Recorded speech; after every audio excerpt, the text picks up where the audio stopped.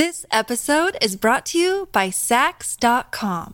At Sax.com, it's easy to find your new vibe. Dive into the Western trend with gold cowboy boots from Stott, or go full 90s throwback with platforms from Prada. You can shop for everything on your agenda, whether it's a breezy Zimmermann dress for a garden party or a bright Chloe blazer for brunch. Find inspiration for your new vibe every day at Sax.com. Welcome to the New Books Network. Hello everyone, this is Victoria Lupashku, one of the hosts for the New Books Network, and today we are here with Dr. Alba Griffin, Associate Lecturer at Newcastle University in Latin American Studies. Hello Dr. Griffin, and welcome to our channel. Thank you for agreeing to talk to us about your new book, amazing I should say, Reading the Walls of Bogota, Graffiti, Street Art, and the Urban Imaginary of Violence, published by University of Pittsburgh Press in 2023. Thank you so much, Victoria. Thanks for having me. I'm looking forward to our discussion. Oh, me too. Absolutely. And, just to kick it off, I wanted to, just get to know your work better. And, because I'm very interested in graffiti as well. And I wanted to know, what attracted you to this project, how you came to it and, what got you interested in graffiti as a broad category and depictions of violence in an urban setting, to be more specific. Thank you, Victoria. Yeah, it's an interesting one because graffiti wasn't actually my primary interest academically. I'd always been interested in it, just on a sort of personal level.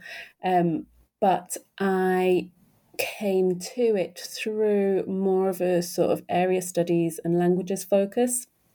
I'd done my undergraduate degree in French and Spanish, but really, to be honest, I was always more interested in the cultural side of learning languages and what you learn from the different cultural contexts over, for example, the grammar and the linguistics.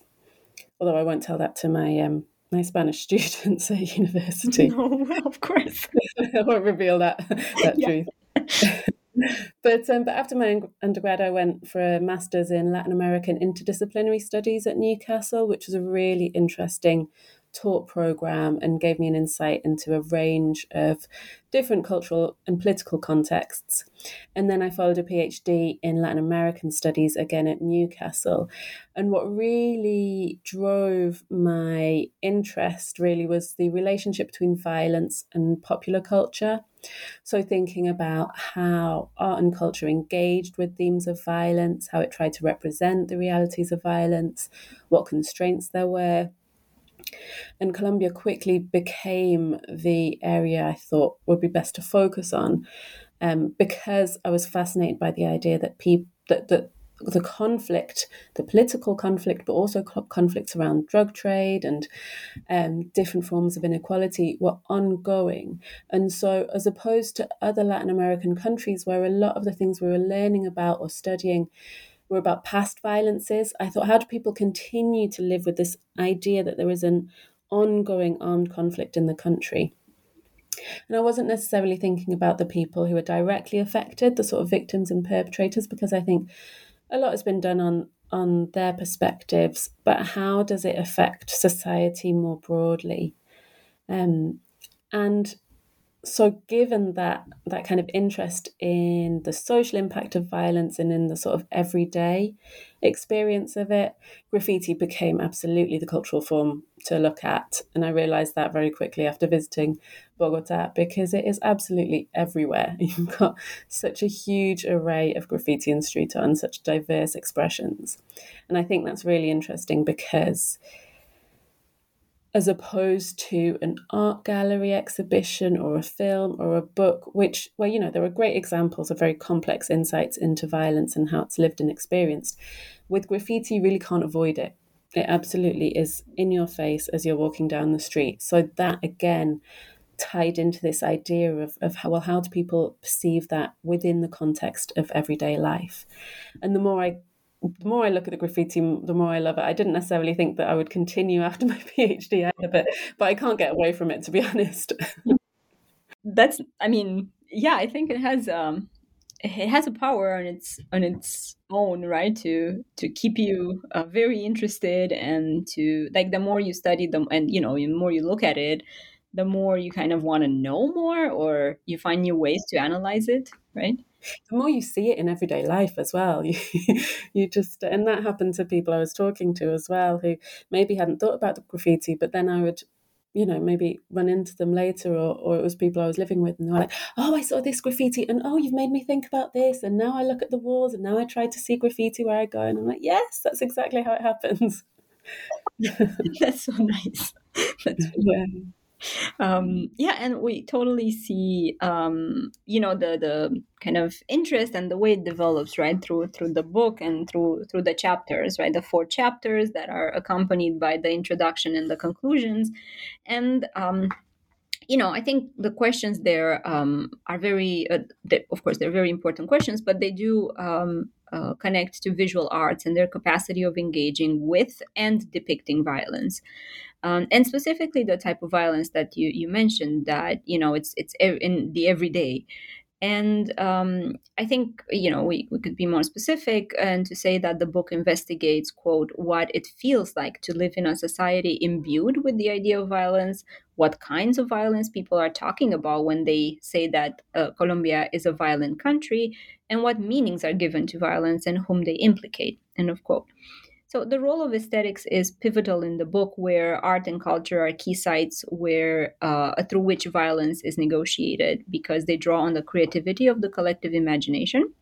And I took that quote from page 10.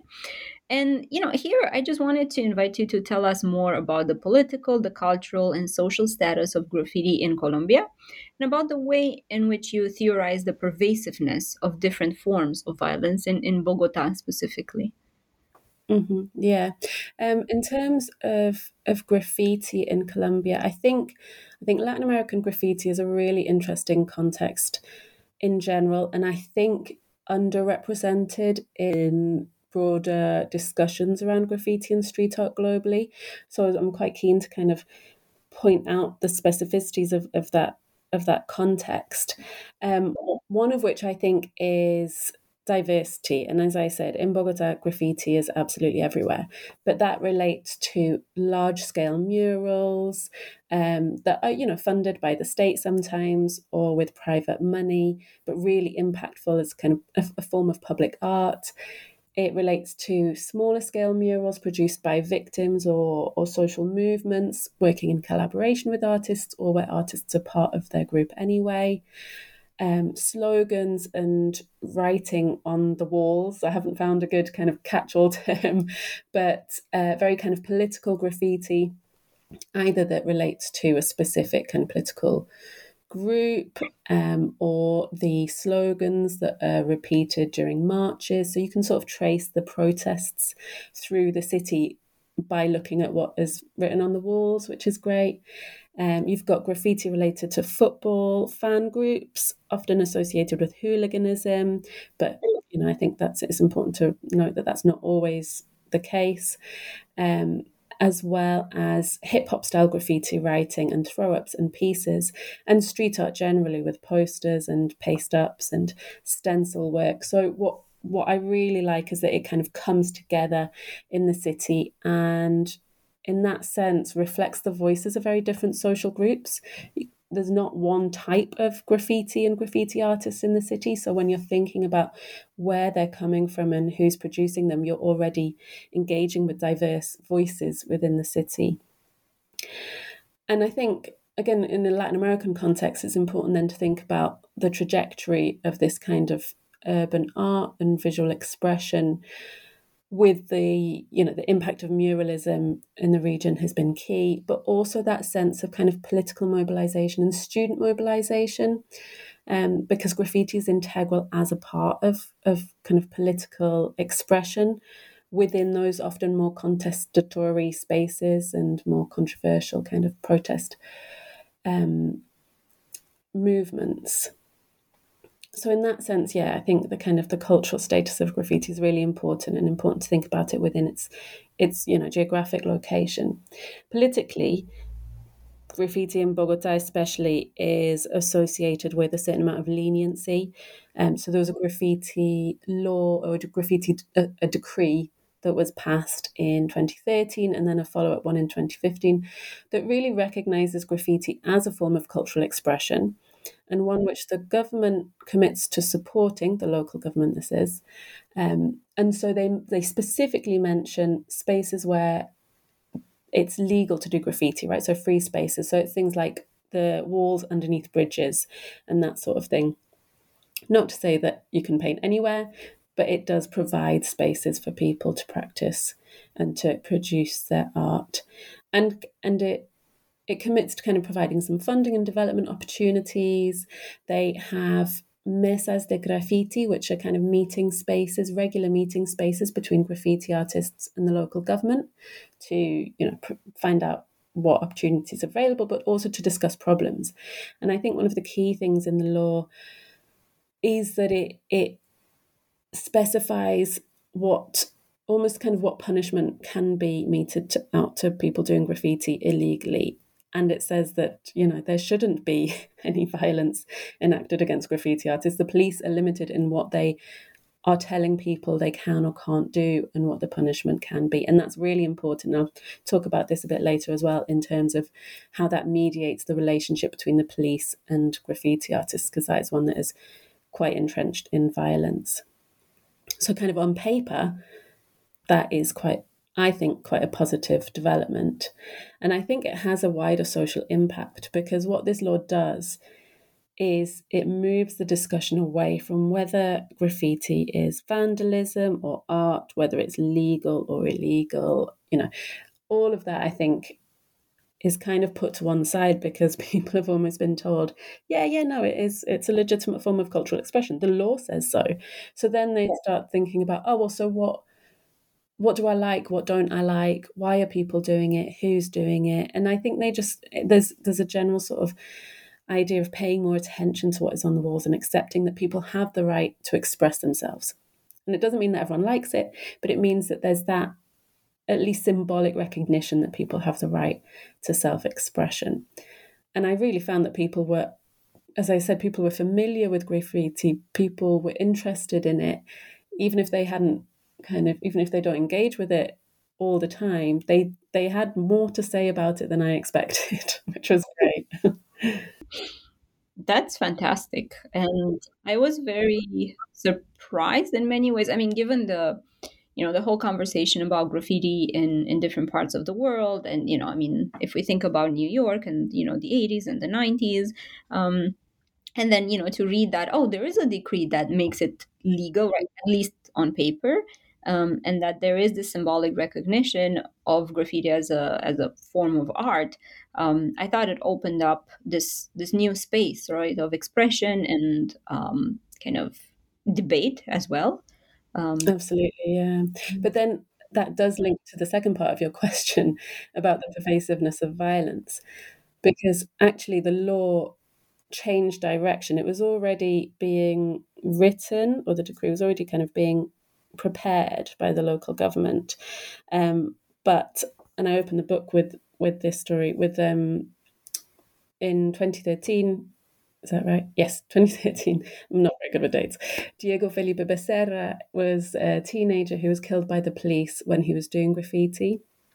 And that really shifted the narrative surrounding graffiti and the direction the law took away from criminalizing it and kind of trying to control it in that way, and more towards confirming that people had a right to do it, but still kind of defining the conditions under which it was acceptable.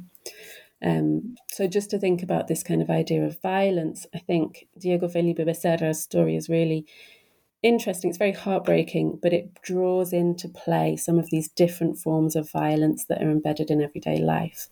So it's perhaps worth thinking about that now.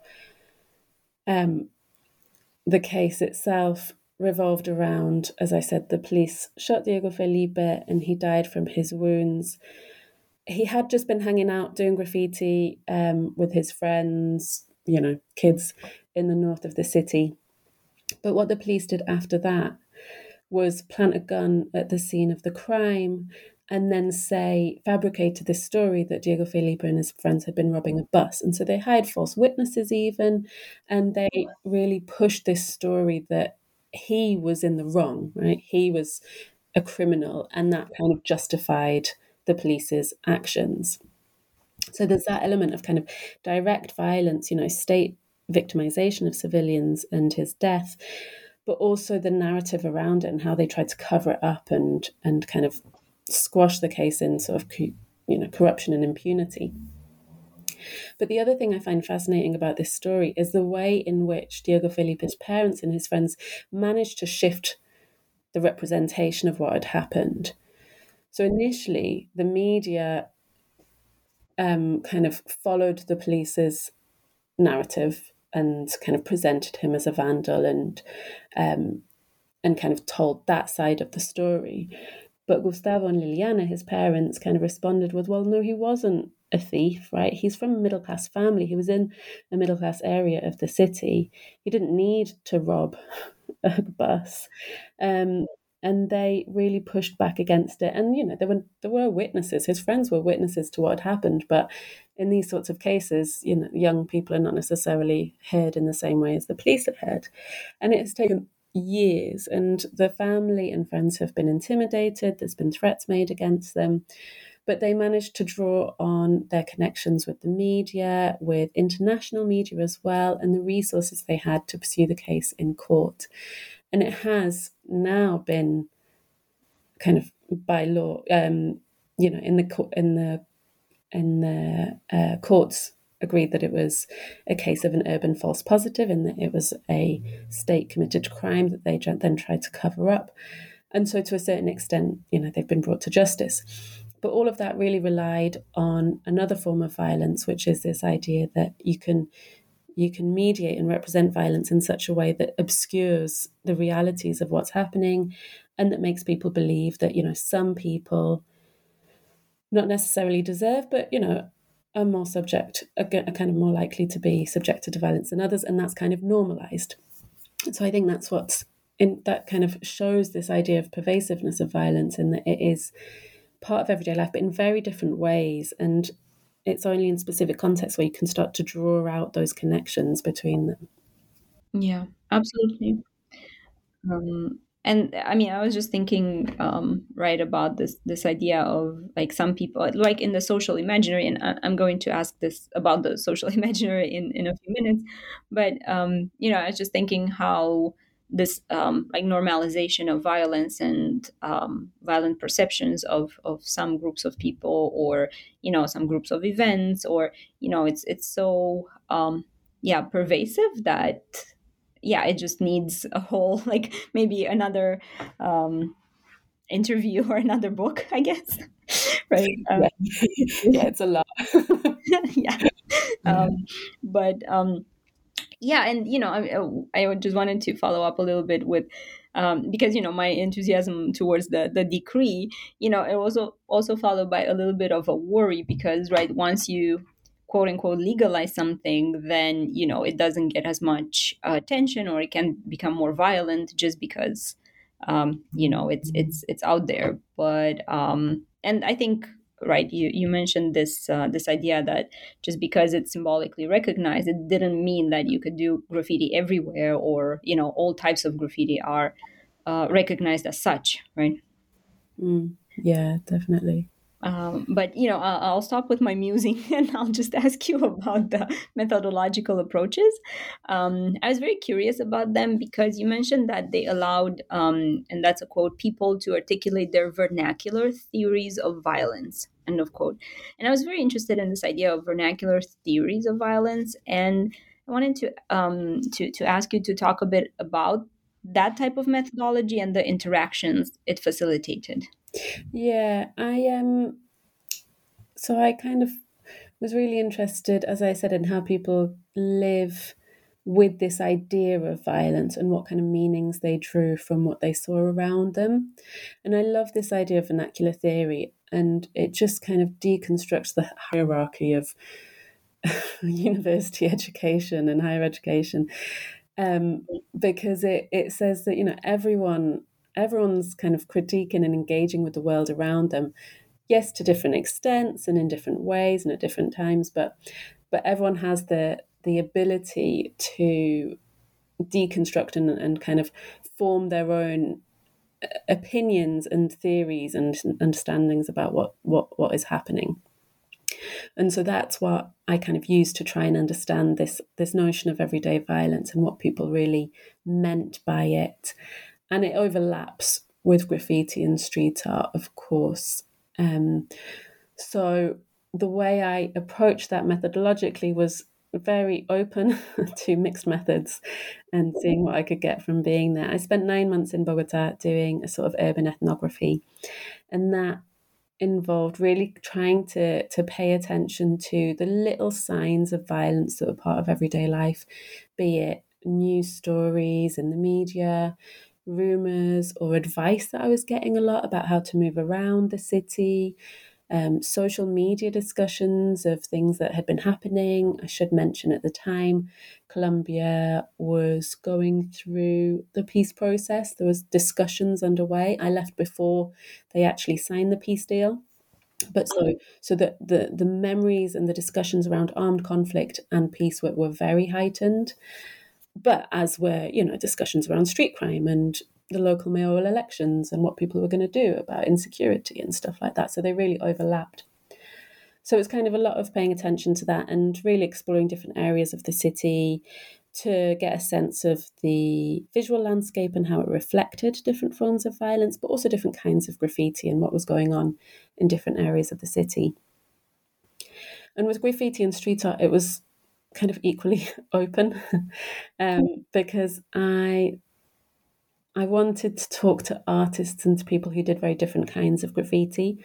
So I did a lot of in-depth interviews with them, but also trying to just sort of hang out in spaces where graffiti was a key part of it. So exhibitions, talks about graffiti, spaces where people were painting and getting a sense of what it felt like to do graffiti. And part of that was really interesting because I got to see some of the interactions between graffiti artists and members of the public, and also got artists to kind of show me around their neighborhood or talk to me about street art that wasn't necessarily what they had produced, but what they thought was great, what they didn't like, what areas they liked as well. So it was a kind of trying to get in depth into how they experienced graffiti very broadly, not just kind of how they did very specific murals. Amazing. It was really fun. And the other part of it was really a reception study of graffiti and street art, because I was interested in, as I said, how people kind of perceived it and perceived its role in society. And so I did focus groups at different universities around the city with students, but I should say students of all ages, because some were kind of evening classes, some were more traditional sort of young undergrads. And they were great. They were absolutely great. And I basically just had to sit and listen as people just kind of led the conversation and jumped from topic to topic. It was brilliant. And the other thing I really loved was doing interviews in the street and trying to kind of just capture some of that immediate public opinion just with little snapshots of interviews. I soon realised that you needed to have graffiti next to you for people to really know what you're talking about and be able to kind of expand a little bit on it. So I'd kind of stand next to a mural, but where there were different kinds of graffiti, and they would interpret it and talk to me about it. So that was really fun as well. That's amazing. And it just gives you so much material to work with.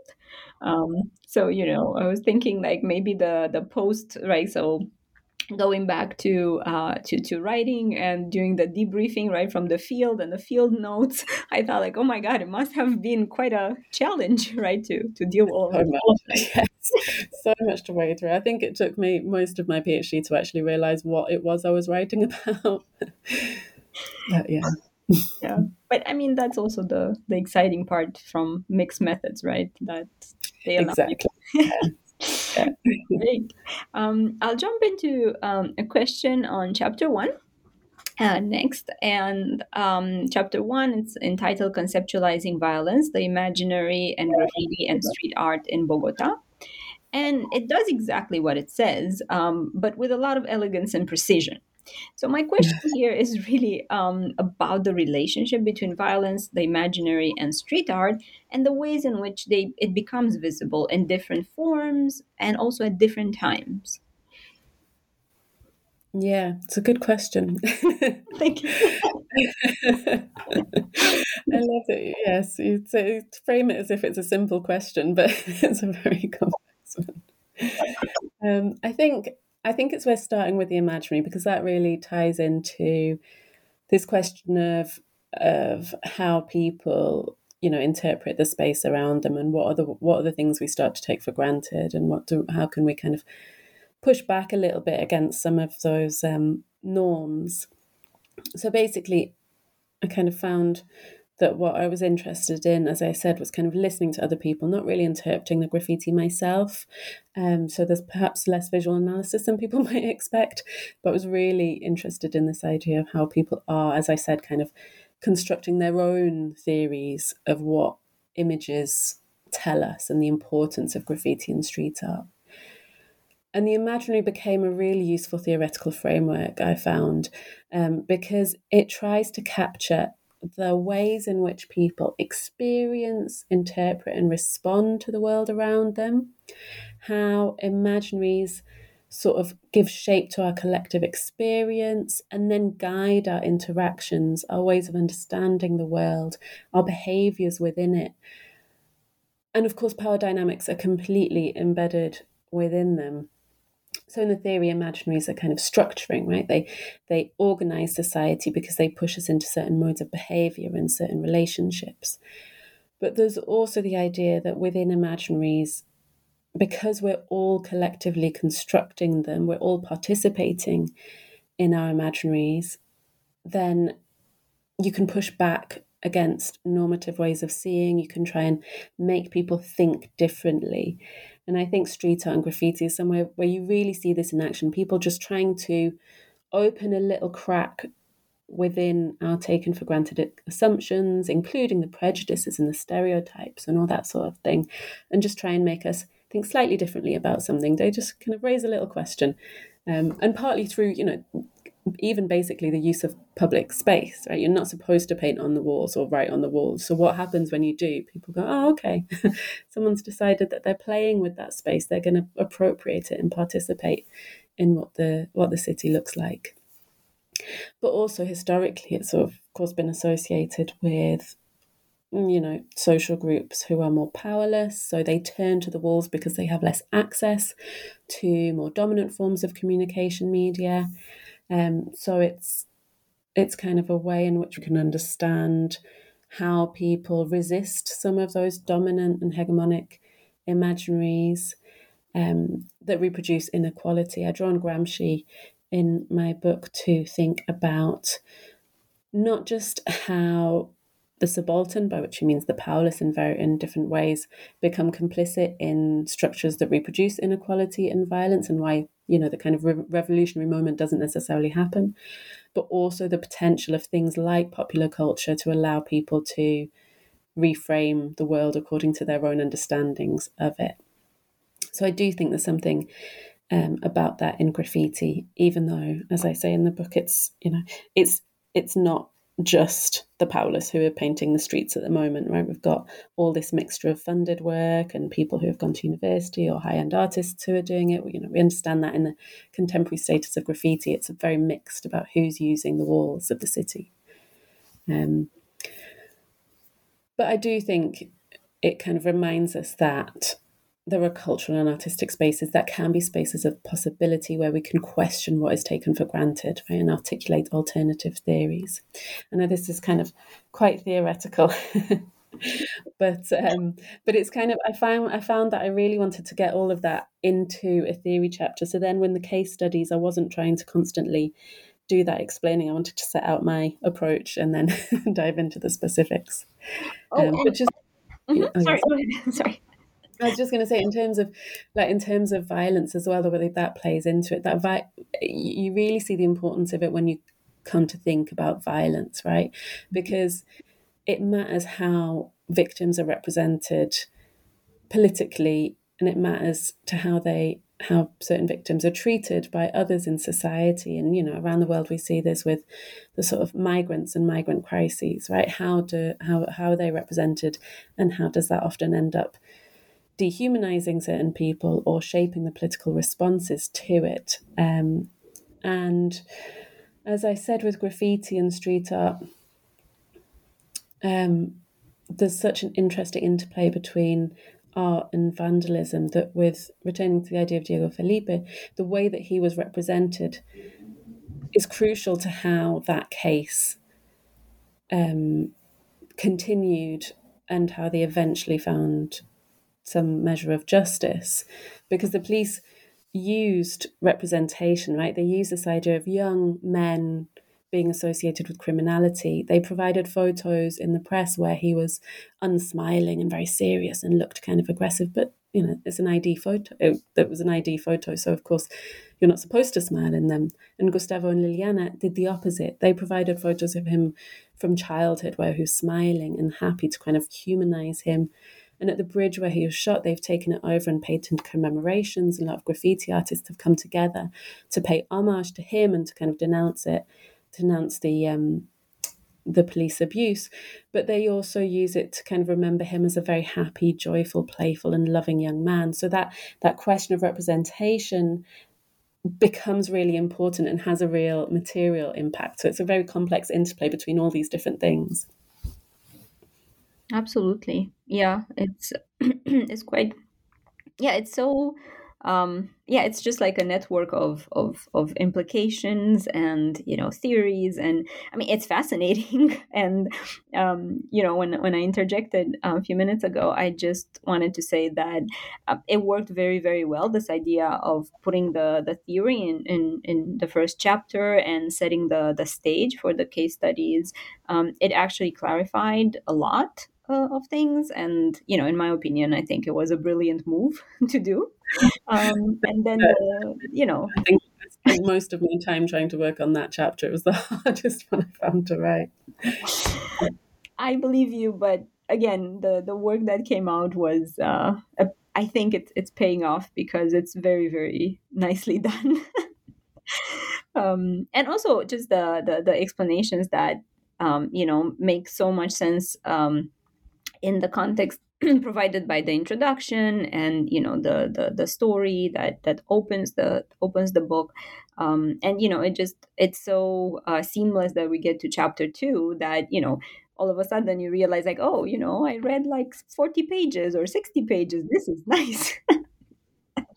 And that's not to say that the subject of violence, or the stories are lighthearted, because they're not. And as you mentioned, they're heartbreaking, and it's a heavy topic to engage with. But I was praising just the smoothness of writing and the effort you put in. Thank you. Yeah, and with chapter 2, right, we get to see the first case study, and it's entitled "The Everydayness of Political Violence, Calle 26 and the Struggle for Memory." And I have a few questions here, but I'll just limit myself to the following. Namely, how does this space stand out from other sites? And what kind of memory does it hold? And, how does it negotiate its existence in an environment saturated with political violence?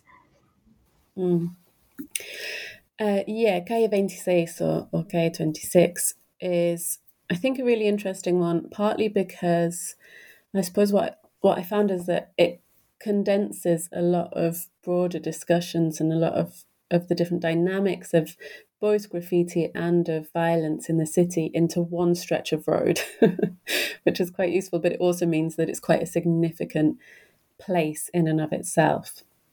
So this is a big road that runs from the west of the city, kind of from the airport, through into the historic centre, and runs through different neighbourhoods, but really close to the centre of the city. It interacts with institutionalized memory. So there you've got the Centro de Memoria, Paz y Reconciliación, so the Centre for Peace, for Memory, Peace and Reconciliation. There's the cemetery nearby. There are different monuments kind of recording and thinking about the memory of political violence in the country. And another centre for kind of historical memory. So they're really kind of institutionally trying to create this space of engaging with what the conflict is, what it has been. And these centres are doing really important work in recording testimonies or kind of interpreting testimonies of people affected by the conflict.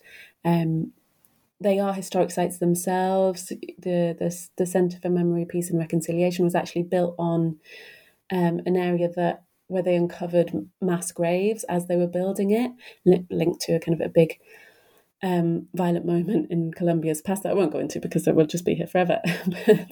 but so kind of already the space has that engagement with memory and peace. And as I said, this was a very important moment when I was there because the state was really trying to push forward with the peace process. And what that meant was they were really engaging with narratives of the conflict, trying to engage with victims' movements and social and political movements that had for many years been trying to highlight, the realities and lived experiences of violence related to the conflict, but had been suppressed by the previous government of Alvaro Uribe. And so it was a very key moment. And graffiti and street art are really interesting in this sense because it allowed the local government to say, okay, we've got this graffiti law, we're going to provide funding for murals and commissions. We're also going to link it to our commitment to the peace project and our kind of, the impetus to sell the idea of post-conflict. And I use that in its controversial way in some senses. So what you get is huge murals on the ends of sort of the gable ends of buildings that reference political violence of the past. So the assassination, the massacre actually of, it's called the political genocide of the Unión Patriótica, which was a left-wing party formed of demobilized guerrillas in the 80s and 90s. You've got references to the assassination of trade unionists, to displacement. Colombia is one of the countries with most internal displacement, perhaps the most internal displacement. And so really strong topics, really kind of powerful images as well. But as I said, mediated by the state. At the same time, it's an area, because of its huge roads and the walls along the tunnels and bridges are open to graffiti. It's a really important area just for anyone to practice their skills and to get a high level of visibility in a very city centre location. So you've got this whole mix of graffiti on the walls, from these huge scale murals to the slogans, throw-ups and pieces of graffiti writing, stencils. And at the same time, there's also the National University there, which is the public university, well, one of the public universities, but one of the most famous public universities in the city is located along this road. And is quite well known for its politicization. There's loads of graffiti on campus. It's an excellent site. But from there and along this road, you also get the signs of protest movements and marches as they've walked along the road into the historic centre of the city. So I love that sense of the overlapping forms of graffiti and street art and the ways in which they kind of respond to different forms of violence as well. Some institutional and some really not. Some kind of very much about denouncing the state and denouncing the government and even critiquing their approach to the peace process. So very much a space of competing discourses. This episode is brought to you by Saks.com. At Saks.com, it's easy to find your new vibe. Dive into the Western trend with gold cowboy boots from Stott, or go full 90s throwback with platforms from Prada. You can shop for everything on your agenda, whether it's a breezy Zimmermann dress for a garden party or a bright Chloe blazer for brunch. Find inspiration for your new vibe every day at Saks.com. I would say I think, I don't want to talk for too long, but No, please do. I found this area very interesting as well because there's that element of memory, right? And in the book, I talk a lot about this memory of political violence and what that means. But I do think that the space is important for memories of graffiti as well. And one of the controversies around it that people mentioned so many times to me was a visit from Justin Bieber, funnily enough, who came to the city on tour and decided that he wanted to do some graffiti. So what happened was the police actually escorted him, he had private security guards, it made sense, escorted him to Calle 26, this area, and allowed him to do graffiti. But of course, this was maybe 2 years after the police had killed Diego Felipe Becerra for doing graffiti. And the outrage it caused just because of that juxtaposition and that sense of like, well, who is important, whose lives are important, like, and who has a right to paint the city, and just that kind of intertwining of priorities and state violence, I think, really brought to the fore the importance of this area for graffiti artists. And they did loads of graffiti afterwards, all around in cities around the country. Actually, they did a graffiti sort of marathon, challenging the police to respond after this emerged. And just there's so many little moments where the right to paint on Calle 26 has been reaffirmed and insisted upon multiple times by the graffiti and street art community. As diverse as it is, they come together when their right to the city is threatened. And so that, I think, is fascinating about this area as well. Absolutely. And I very much, I'm fascinated by this idea of the right to the city, specifically right in these contexts. And when you talk about migrant workers, or people that were displaced, and just having right, this type of access to the city, or building your own access and expressing your thoughts. It's very to me it just sounded extremely interesting and thought-provoking. Mhm.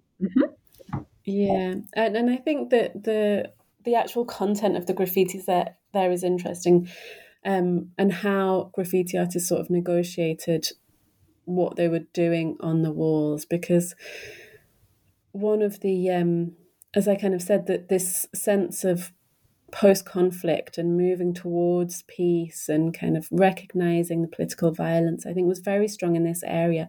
But that's not to say it wasn't controversial.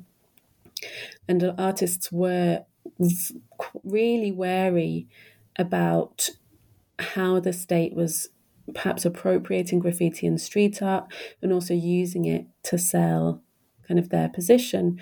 Yet at the same time, it is important to talk about peace. So if you get the opportunity to display and to produce a huge, large-scale work which links to your own political perspective, then why wouldn't you take this opportunity to do it? So I think that the ambiguity around those topics, I think, was really interesting. But for members of the public and for students who I spoke to, they also really appreciated graffiti and street art that was trying to speak about the kinds of violence that normally isn't represented in, the soap operas on TV or in the media. They really saw graffiti as a very important and very powerful voice about the truth of violence and the way that it interrupts your daily life, the way that you are forced to confront it. And I think that's very important to recognize, because the meaning of graffiti is not just what the graffiti artists want, it's not just what the state wants, it's also how people who are passing by interpret it and incorporate that into their own lives. Right, and how it just, in a very sometimes innocuous way, it just, sticks to sticks to you through the day. Like, you just pass by, and maybe you're listening to something, or I don't know, and then you see a tag, or you see a piece of graffiti, and then it just sticks to you through the day, and kind of I guess it disciplines your thinking in a certain way that it wouldn't be there without the art. Yeah, and it encourages you to find out more in some ways. A lot of the graffiti around the conflict in Bogota were things like were kind of memorials, commemorative portraits of victims, and so you've got this face and you've got this name, and that encourages you to then ask, well, who is that, and to maybe research. And so there's loads of kind of different potential for how it can impact people and how it can kind of affect what they do with what they see on the walls of the city. For sure. And, I think with that, we're kind of moving into the questions for chapter 3, the spatial politics of violence, beautification in Ciudad Bolivar and La Perseverancia. And here we see more the role aesthetics changes have in their kind of attempt to minimize prejudice against working class neighborhoods, and in the role in underlining artists' perceptions of censorship, beautification, and also social transformation. And these are two locales, and I think I was just meaning to ask about them, the artists and the politics of beautification. Yeah, sure. So I wanted to recognize that graffiti is being produced all over the city. And I think with Bogota gaining more notoriety for graffiti, a lot of the reports of it were focused on places like Calle 26 and the historic centre that I do talk about in the next chapter, but where you get a lot of kind of street art. But what I found really interesting was that smaller scale grassroots level of cultural production and community level organising. And so I tried to focus on two areas where I kind of had most interaction with people doing this kind of graffiti. La Perseverancia is a very small, historically working class neighborhood and right in the center of the city. Right, it's really just a kind of a few blocks, but it has a very strong cultural and symbolic and social identity within the city. But it's also a place where people kind of associate it with violence, and it has historically been associated with violence. And this then plays into how people negotiate this area. They'll even tell you, don't go through, these blocks, go around the corner to that space or whatever. So it is really avoided by people in some senses. And then the other area I look at, Ciudad Bolivar, is a huge area on the outskirts of the city in the metropolitan area of Bogota. So really I focus on a few neighborhoods within Ciudad Bolivar. But this is an area where the rural to urban migration is much more recent than in La Perseverancia. And there's a real mix of kind of self-built housing and more permanent housing. There's issues around poverty and informality and gang crime and criminal networks, as well as sort of corruption with the police. And so it's a very kind of complex area.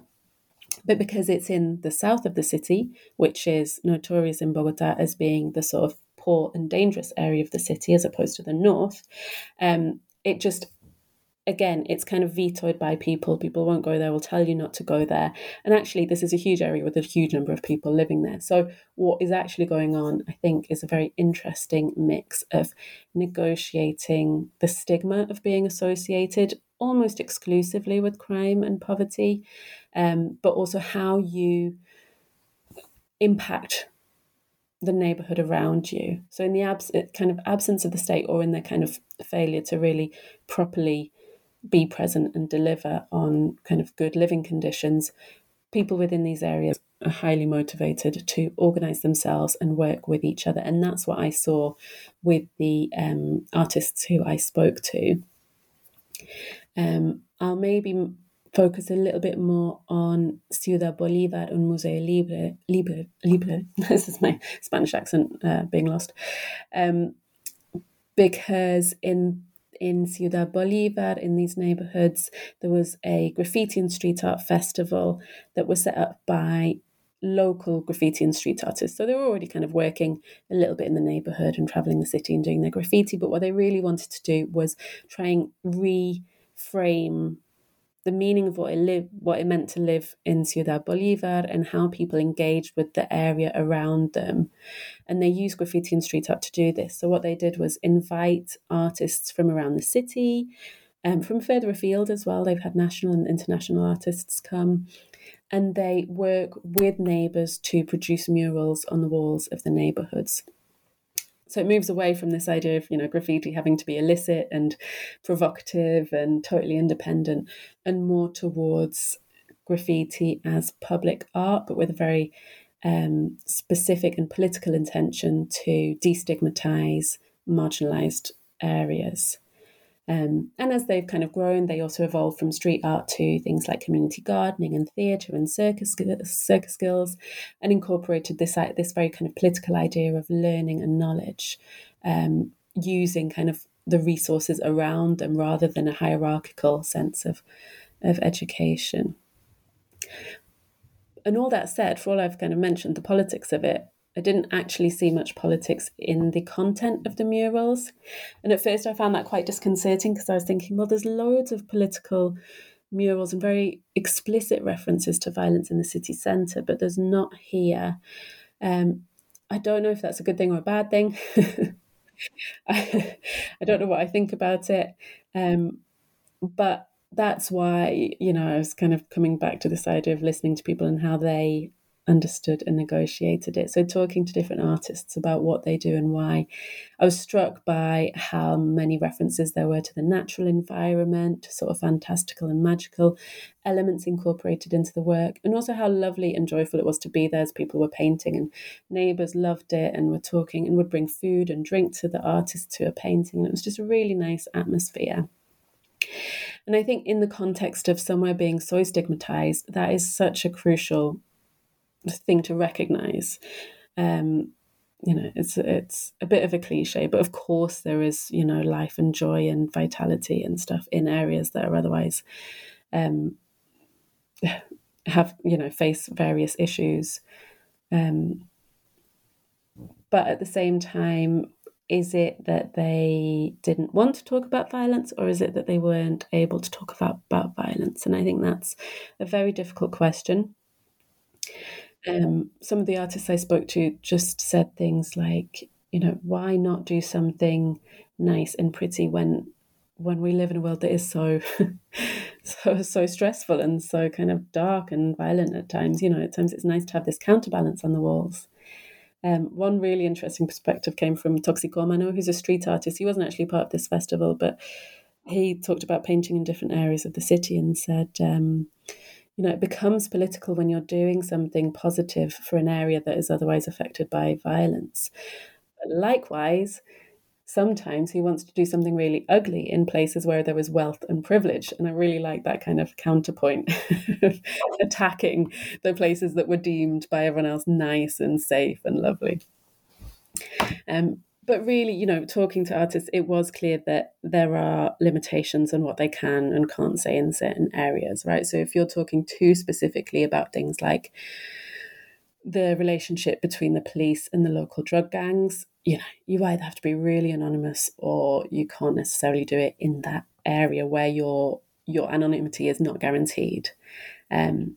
Or social cleansing practices, I think, is a really horrible reality of violence where people who are kind of drug addicts, or it's affected LGBTQ people, people who are kind of deemed undesirable, then kind of, taken away, killed, disappeared. And that is something that's happening, has happened around Colombia throughout the conflict. But it's also one of those violences where you see a certain amount of normalization or acceptance of it because it clears that visibility of disorder from the streets. So, you can't necessarily talk about that in the graffiti and street art. And I think what I struggled with this tension of like, well, is it romanticizing? Is it demonizing these places to talk about violence or to not talk about violence? But actually what I wanted to insist on in the book is that these are all realities and that people know about, right? They know that there's state absence. They know that there aren't opportunities for people from the area. They know that there's crime, but then what is the role of art and culture, and what do we expect from things like, street art festivals? And I think the problem is because it's such a visible and kind of creative process, and one of the few areas where people are really trying to do something good and positive for the area, they become responsible.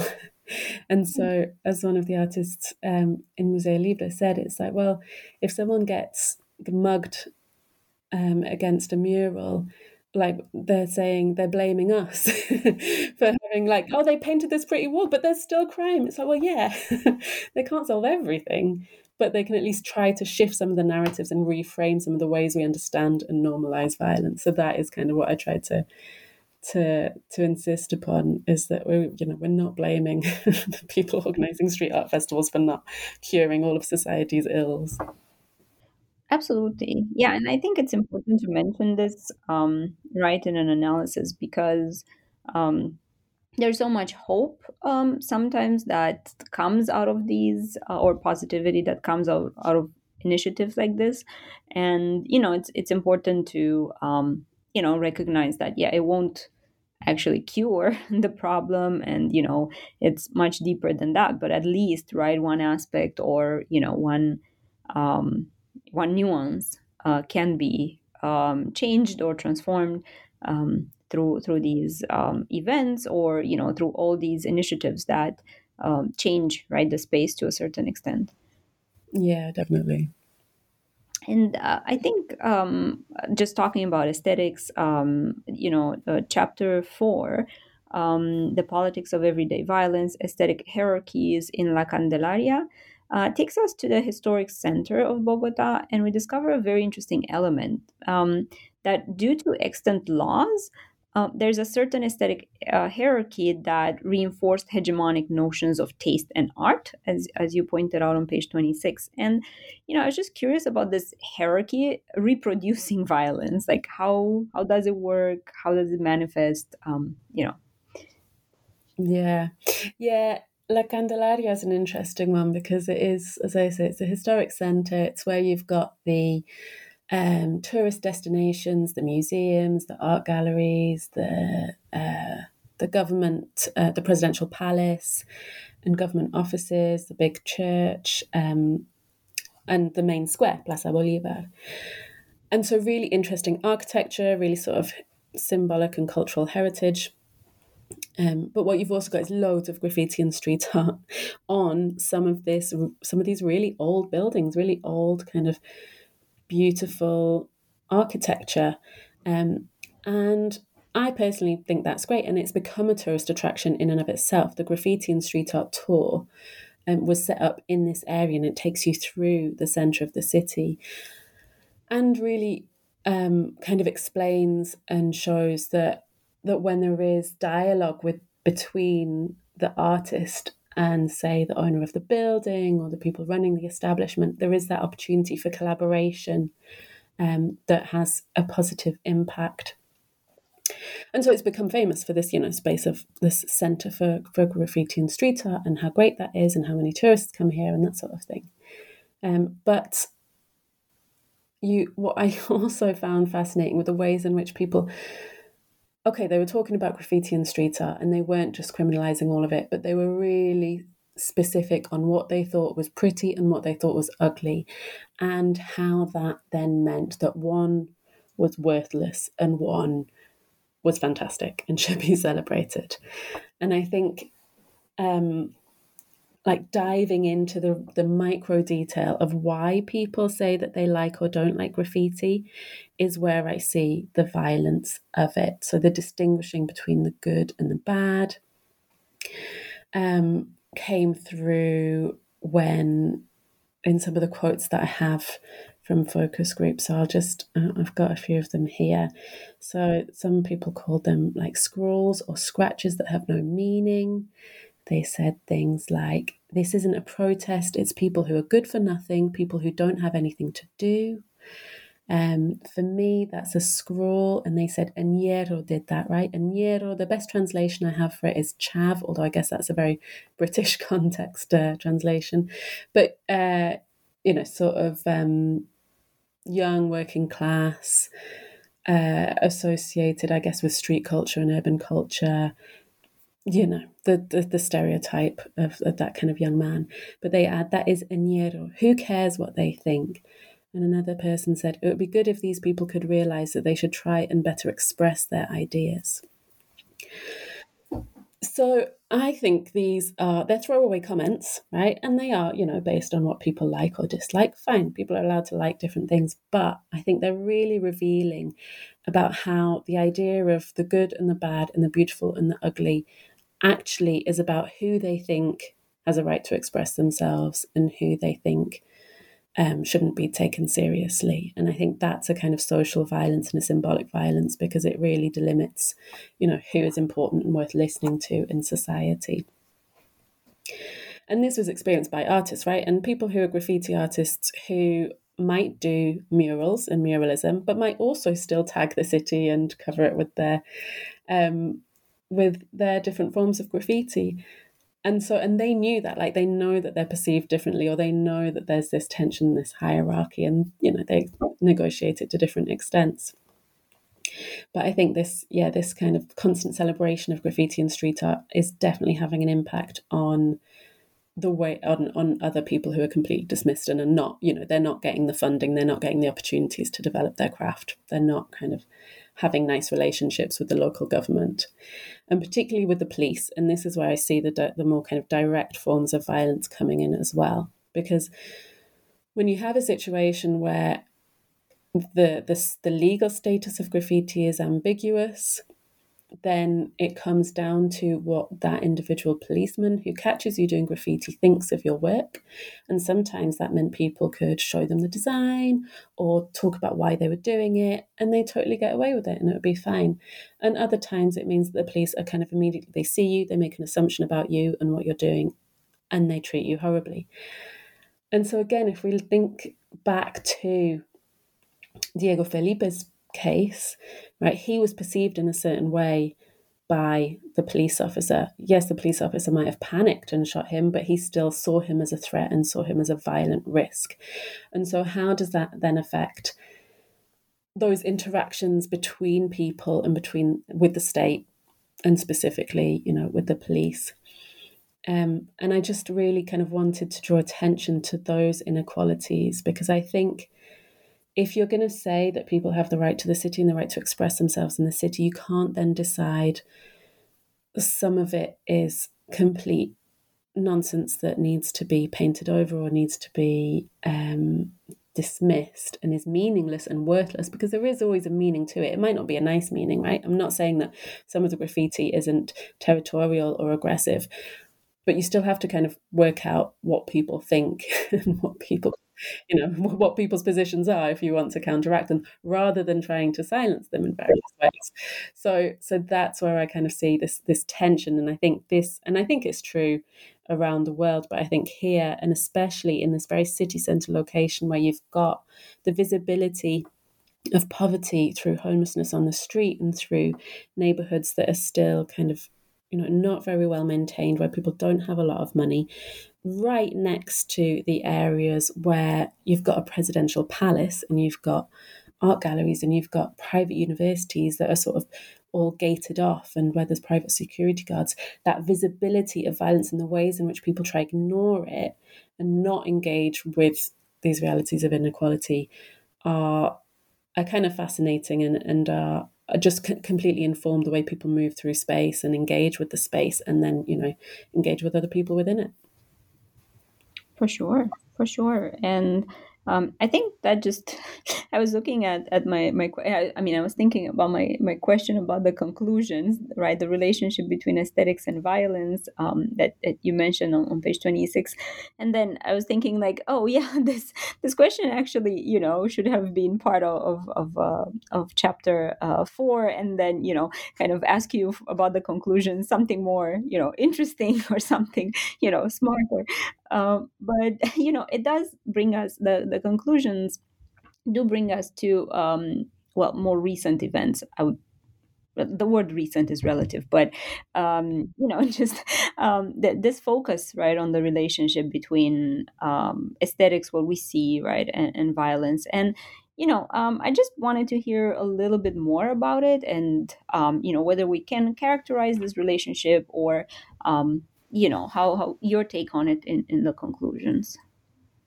Yeah, no, I think it is a good question. It's I think it's complex. I think it's a very complex relationship. And I think that's what I really tried to do in the conclusion. I did want to draw out the contradictions and the complexities and the tensions around, aesthetics and violence, the different forms of graffiti and street art and their relationship to violence. But I don't want to lose sight of the potential that art and culture has and the importance of it, and how how much I really admire the work of the artists and of anyone who goes out and paints in the street. Right? I don't have the courage to do it, so I think it's really interesting and fascinating when people do kind of appropriate the city in that way. And one of the I talk about recent events, but just one of the quotes from Gustavo, who's actually the father of Diego Felipe Becerra, he was talking to me about more recent protests, and he said all of them, the protests and the art and culture around it, the importance of art and culture within these protests, showed that aquí está ocurriendo algo. So something is happening here, right? And I think there's that sense of vitality, and that visibility of action and of engagement is really powerful. Not just to us as academics, but to other people, right? It's important to know that people either feel the same as you, or they're out there, they're doing something, and it kind of is part of that collectivity. But just to explain the more recent protests, I guess, in the conclusion, I talk about what is now referred to as the estallido social, which translates as a sort of social rupture. And they were basically huge protests in 2019 and 2020, which related to various issues in the country, partly to do with the tax reform proposal by the state. I should mention that the president at that time was different to the one who was in power when I was there. So Santos was the president when I was there, and he was very focused on pushing forward with the peace process. Not to romanticize him either, but that was the vibe. And then after him, Duque was elected, who was very much back to the polarizing discourse of conflict. These are the good guys, these are the bad guys, and not very open to negotiations and to a peaceful future, I would say. So under this context, people were really protesting against things like the lack of progress with the peace negotiations and the peace process, the implementations that were suggested as part of it, the killing of social leaders and community leaders since the signing of the peace agreement is a horrific statistic that I don't have on hand, but huge numbers of people have been killed at community level just for trying to protect their communities, trying to put forward different proposals around how to protect the environment or move forward with the peace agreement. So, a lot of violence still happening, I should say, in Colombia. It will also do with structural inequalities, and basically it kind of varying demands came together, and so that also meant that different people, different social groups were coming together. And obviously this also intersected with the pandemic and the issues around the lockdowns and how that was affecting people's livelihoods and the lack of support for people who were living in precarious conditions. So these were really huge protests, and there was a lot of police violence within them as well. And that kind of, if anything, that led to more protests rather than stopping people coming out into the street.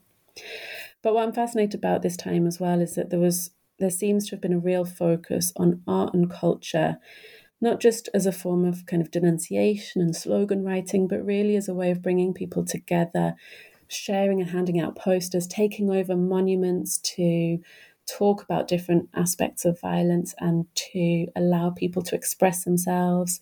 But also public performances, right? So they had music, they had flash mobs, there was sort of a protest by trans groups who did Vogue performances, and even came up with their own slogan, graffiti slogan of Tolopo Sungo, which is Todos los policías son una gonorrea. So all police are gonorrhea. It's a twist on the ACAB, all cops are bastard, but it's a very kind of a unique and localized one. So I just think that it's a really interesting time. So it really kind of brings to the fore the potential for art and culture as a broader movement. And I should say as well, I guess, that as a kind of as an impact of this, partly because of the role of young people within these protests, and also because Gustavo Petro, who had been mayor of Bogota, was one of the few people kind of coming out in support of the protesters. He was elected as president last year and is basically the first left-wing president in Colombia. So it has really had an impact. And alongside him, crucially, was Francia Marquez, who is a young, kind of fairly young Afro-Colombian activist, had been a youth climate activist, and is the first Afro-Colombian female vice president in the country. So a very interesting mix of sort of local action and different scales of political change in the country. And I guess how I think that relates to aesthetics and violence is really about really thinking about the relationship between aesthetics and violence from multiple perspectives, and in nuanced ways that, as we have said, recognize the hope, but also the realities of violence and the limits of what art and culture can do and what graffiti and street art can do. Thinking about not just what is depicted, but where is it placed, right? Who made it? How do people respond to it? So all of that stuff around context, I think, is really important and draws in kind of different methodologies, as I've said, reception studies, as well as interviews and content analysis. So just kind of, I think, and finally, I guess, insisting on the importance of not dismissing certain aesthetics just because it's not obvious what they're saying or we don't like what they're saying. It's still sending a message, right? And that is still important to engage with. So I think that's what I really wanted to end on. Right, absolutely. And I completely agree. And, I do have a list of like 11 more questions, but I think we already have taken a lot of your time. So, I was wondering whether you could tell us more about the current projects or, future projects that you envision, just kind of looking towards the next months or next year. Yeah. I mean, I should say, I don't know if I should say, but I will say that it's a classic position of academics having, finished their PhD and being stuck in temporary short-term contracts. So just to put that out there, that's the reality. So I'm still kind of looking for that more permanent contract, but I am working on a number of interesting things at the moment. I am still thinking about Colombia, and particularly this political and social shift. I'm really interested in whether how it's affected the representation of young people and the role of art and culture as a form of sort of civic agency and political engagement. So I'd really like to explore that in more depth. I have also been working on a project called Ordinary Citizenship at the University of Leeds, which was interesting because it moved away from the Latin American context, but was still focused on everyday life and the importance of social interactions and engagements with space as a kind of a part of democracy that often gets ignored, right? Because we think of political participation as being voting or volunteering or something a little bit more active, but actually there's a lot going on in everyday life. And within that, I'm writing a paper on the importance of ugly graffiti and how it speaks to injustice as opposed to beautiful graffiti. I think that there's so much potential to really, again, listen to people and think about the importance of young people who are so much represented in very contradictory and often unhelpful ways. So really kind of understanding their perspectives on their terms and through their own modes of expression, I think is what I'm finding most interesting and most exciting at the moment. Absolutely. And I mean, I totally support that. I think it's such a rich thing, right? Domain and area, and it can lead you to all sorts of discoveries. And but then there's also the risk, that everything is so exciting that we want to work on everything right at the same time. Absolutely. Completely. It's so hard, isn't it? Yeah. But I thank you very, very much, Dr. Griffin, for talking to us today, and I look forward to more work and more interviews with you in the future. Well, thank you so much, Victoria. It's been a really great conversation. Thank you.